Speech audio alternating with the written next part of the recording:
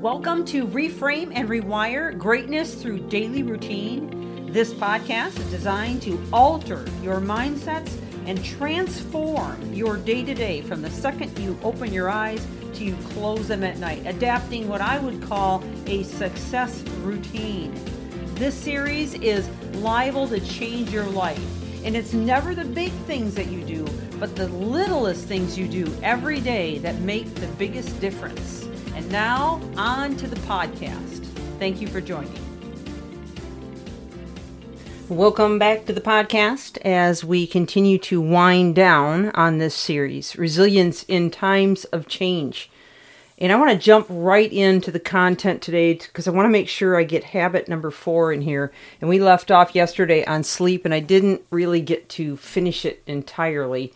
So I want to just spend some time wrapping up that topic and helping you fully understand what you can do to help your sleep schedule, in addition to many of the things we've already discussed in the previous episodes in this series. So if you've missed any of it, I would encourage you to go back and catch up with us. Each of these episodes are only about 7 to 8 minutes. For this series, they've been running around 8 minutes, so it wouldn't take you too long.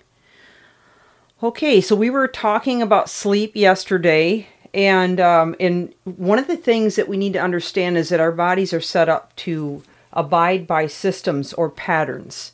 And I have talked about that a little bit, but in terms of sleep, if you are going to bed at all different times of the night, so 8 one night, 1 in the morning the next, 12 midnight, then 2 the next, and 11 o'clock the next night, and you keep doing that, your body is never allowed to adjust to a specific pattern.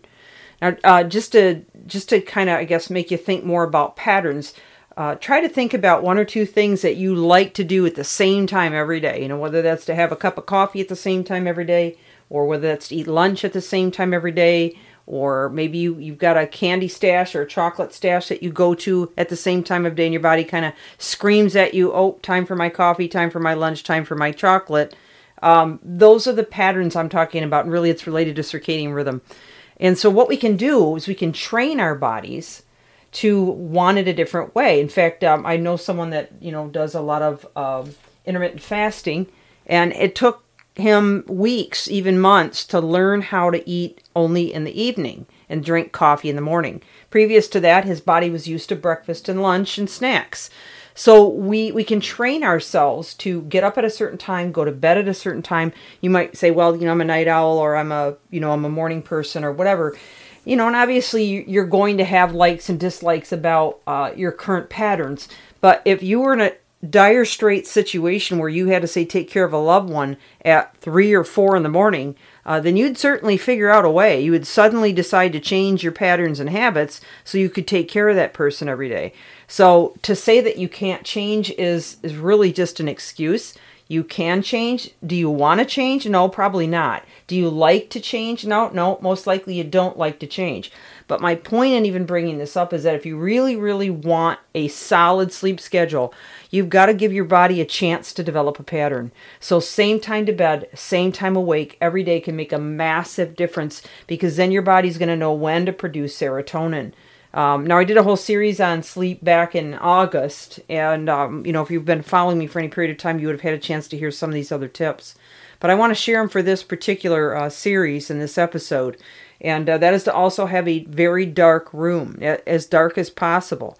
Light tends to play tricks on your neurochemicals and release melatonin or stop melatonin based on the light that's in the room. That also means not paying attention to any light, or not indulging in anything with light. And I'm speaking more of like digital devices, television, things like that.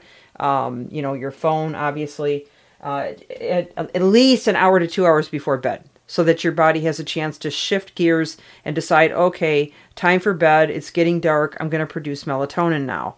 And that's really how the body is designed. But obviously there's some other things you can do, and that is to do a wind down before bed. And what I mean by a wind down is, maybe do something a little bit more low key, like reading a book or journaling or meditation, or listening to soft music, or maybe doing some sort of a hobby that just makes you feel relaxed. You could even take a bath before bed.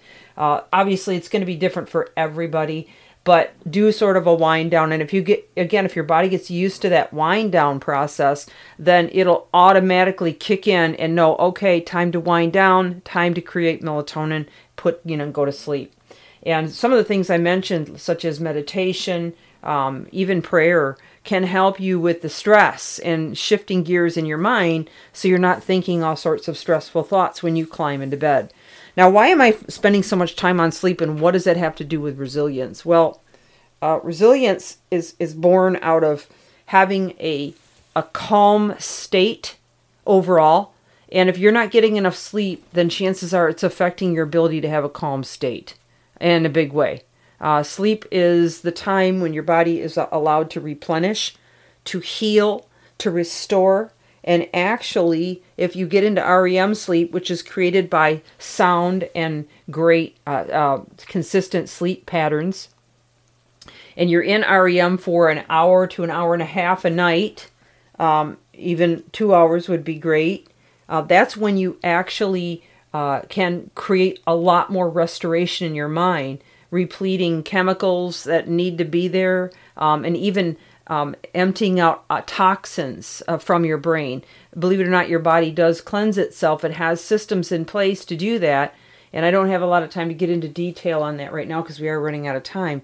But what I want to say to you that is, if you really want a resilient habit, a resilient lifestyle, then you've got to start working on all these things that make a difference. So we've talked about, organization and planning. Now we're talking about your sleep schedule.